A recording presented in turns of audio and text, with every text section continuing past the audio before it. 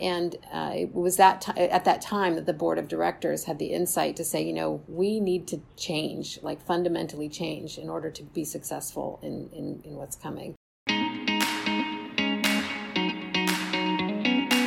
Welcome back to the High Impact Physician Podcast.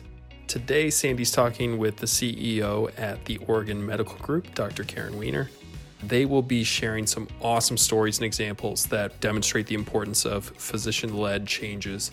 I hope you enjoy this episode. Thanks so much for listening. So, to get started, why don't you tell our listeners a bit more about who you are and how you got to where you are today? Sure. Well, I am a pediatrician by training, and I started practice back in 97, straight out of residency, came to the organization where I am today, Oregon Medical Group, and practiced full-time pediatrics for about 15, 16 years. And then there came a point where I sort of was looking around and seeing that my colleagues were really struggling and really frustrated, and we are a physician-owned group, and I thought, gosh, if we can't figure this out together, then, who can? And so was inspired to step into a leadership role at that point because I thought that maybe I could help. Didn't know what I was doing, but where there's a will, there's a way. So stepped in and became initially the medical director and then chief medical officer and now CEO. That's wonderful. Your path sounds so well organized and defined. Right? Yeah, right. In retrospect, sure, it all made sense. Right. As we look back, it all makes sense. So given that, talk to us a little bit about, life impacts us all along the way. Tell us a chapter of your story or a chapter of your life that might surprise some of our listeners. Well, I think, let's see.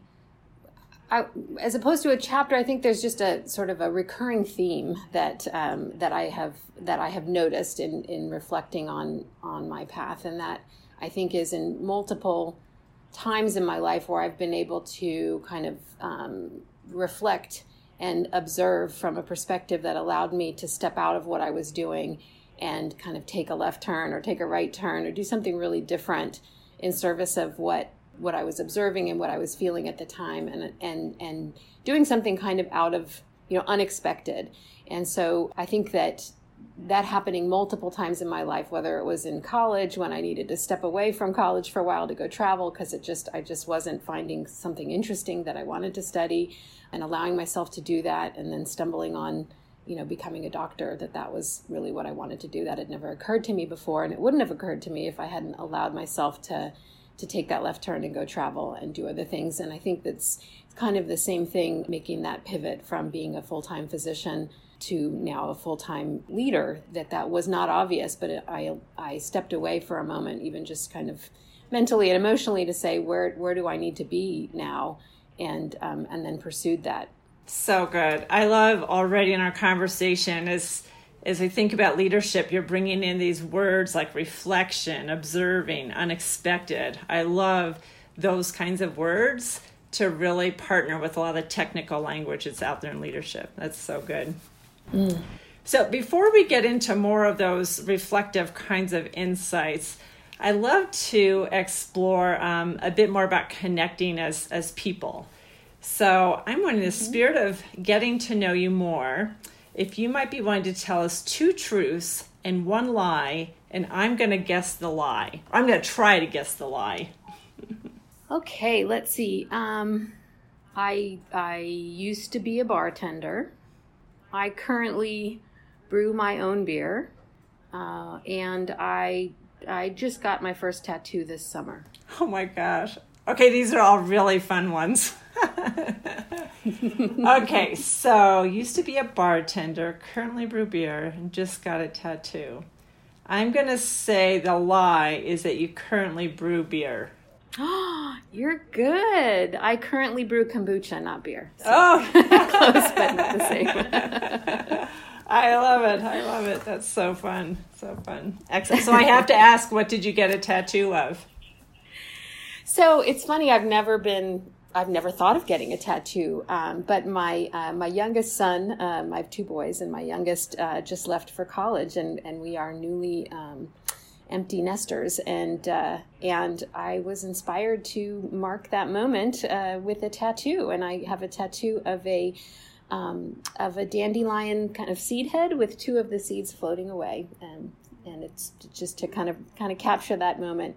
I commented to my friend that, so many things in life leave marks on your body that you didn't choose. And so this is one of those moments where I wanted to leave a mark on my body that I did choose. Oh my gosh. You are a creative soul. That is so good. That is so good. I love it. Well, thank you for sharing that. Sure. Okay, so now we'll make sort of a gentle left turn to explore some things around just observations, insights, and perspectives you've had. So you talked about your leadership journey from a pediatrician to where you are. Talk to us a little bit about what do you wish you had known when you started your first leadership role? Well, it's not that I wish I had known it, because it might have deterred me from pursuing it. But I think it was a little bit of a surprise to learn how different it actually is than you think it's going to be. But I don't know that I would have benefited from that insight going into it. But I think it's really, really difficult for physicians to lead their peers. I just think it's a difficult thing to do. We are colleagues. We have kind of mutual respect for each other. We give each other kind of the room to be and do when you're colleagues. And when you get into a leadership position, sometimes you're asked to, say, champion change that is not something that your colleagues want to pursue. And so the importance of learning how to influence informally, even though you have a formal leadership role, super important. The understanding of how really kind of lonely it is that even though they're your colleagues, when you get into a leadership role, you are kind of other, and it's really hard to maintain some of the relationships that you had before, and you have to work really hard to do that. So, like I say, I don't know that I would have been served by really understanding how difficult it was going to be, but in retrospect, that's probably what I didn't know then. Yes. Yeah, that's probably true for a lot of life things that we might have responded or engaged differently if we'd known it then, but now we can organize it and put it together. What a great perspective. So as you talk about championing change and how there can be moments of loneliness, that sounds like some of the maybe harder parts of leadership. Talk to us about a common myth that you've seen about being a leader that you would like to debunk.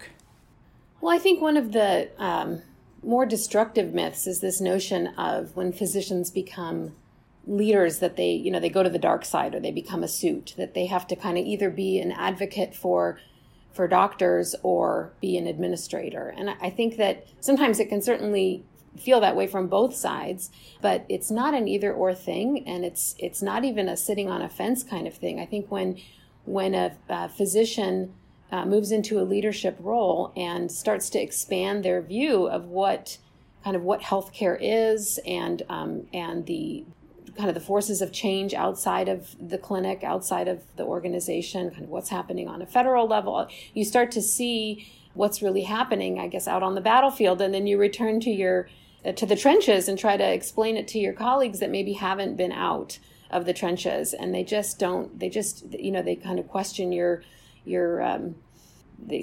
perspective and your loyalty, and when it's really those leaders have spent some time elsewhere, and that's in the best scenarios that's what's prompting change, is an expanded view of what's going on. So I just wish that we would extend grace to each other a little bit more than we do sometimes, where if you're championing change, then suddenly you've joined the dark side and you can't be trusted. And I think that's unfortunate. I think that happens a lot. I can visualize a bumper sticker that says "Extend Grace." Yes, I would wear that T-shirt. I really would. I would wear that T-shirt too. That's a good one.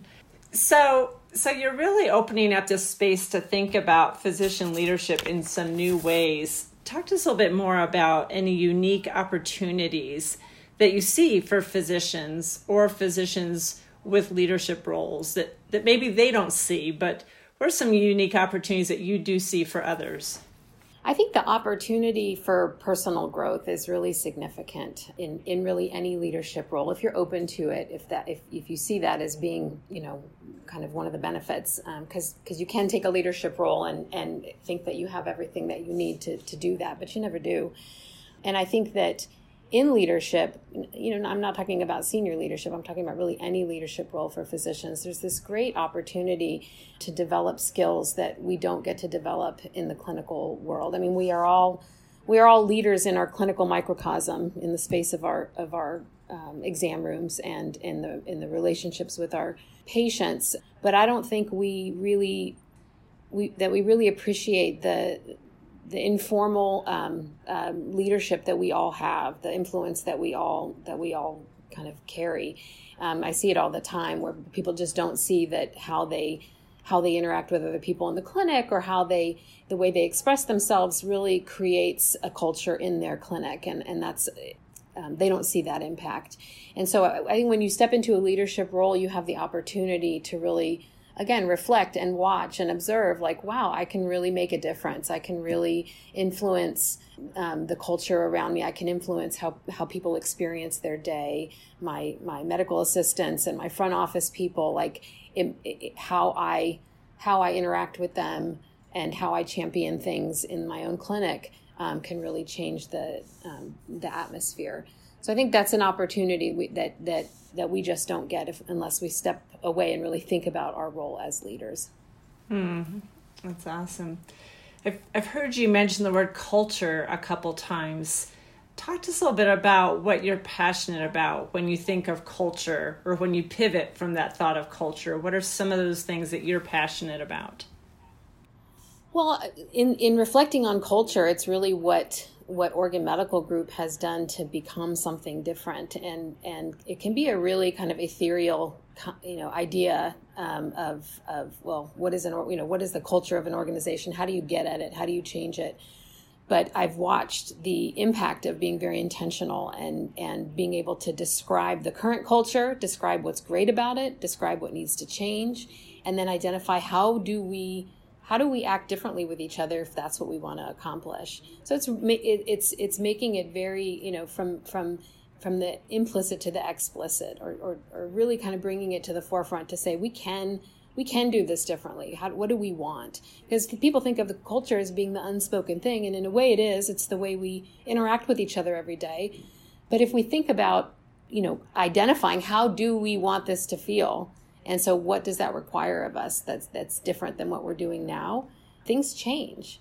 And so it's not quite as conceptual as people think. You can really tactically go after culture change, and the impact is so significant. I mean, it changes everything. It changes who wants to be part of that group, changes who you attract to that group, and it becomes kind of a self-fulfilling prophecy. Whether it's a good culture, it's a bad culture, it becomes a self-fulfilling prophecy. So better to be really intentional about it. Ash, I can almost see a blueprint as you're talking through about how someone could go about this. So talk to us a little bit about either how you have observed people tactically going after changing culture, how you've done it, or maybe some tips about how other people can go about tackling this notion of going after and changing culture. Sure. Well, I think probably the best way to do that is to just kind of quickly tell the story of what's gone on here. We are a physician-owned medical group and had always been physician-owned and administratively managed, and very, very independent-minded doctors. That's who we attracted here. That's why I came here. I liked the idea of being, a big fish in a little pond kind of thing, and creating your own clinic just the way you wanted it. And that worked well for us for a long time until kind of the late 2000s, when we started to realize that some of the things that were being asked of us, we weren't able to produce, like starting to talk about, quality improvements and process improvements and reporting and things like that we just didn't. It just wasn't part of our culture. We all thought we provided excellent care, but we just didn't measure it and didn't talk about it much. And then we implemented our first electronic health record in 2011. And when you ask 100 different doctors to use an EMR when we all do things 100 different ways, you can imagine that chaos ensued. And we kind of hit a low point in our morale as an organization. We were so frustrated, and there was really no way forward. And it was at that time that the board of directors had the insight to say, we need to change, like fundamentally change, in order to be successful in what's coming. And it was this vague recognition that it was culture, and there was this vague recognition that we couldn't outsource this to administration, who we had hired to run the business, that we needed to do this ourselves. And so the board had the insight to decide that we needed a full-time physician embedded in administration to champion this. So we weren't talking about cultural transformation or using these buzzwords. We just knew that we got to get a physician to do this, because none of us want to listen to anybody but another physician. So that was that first role, that full-time medical director that was created here. And that was my role. And the first thing I did was look around and identify an informal leader from every clinic to get together and start to talk. And that's what we did. We said, what do we love about Oregon Medical Group, and what do we think needs to change? And we did, like writing on the chalkboard kind of thing, and making lists, and from there we distilled down our very first physician-derived vision, which was that we collaborate to provide the highest quality patient-centered care. So just an aspirational statement like that of saying, we know that it's collaboration that's getting in the way of getting after patient experience and the highest quality care, just because we're not working together.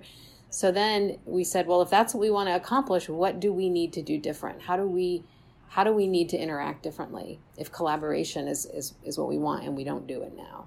And so we created our physician compact, which was just done by the physicians to say, in order to achieve this, here's what we need to do differently.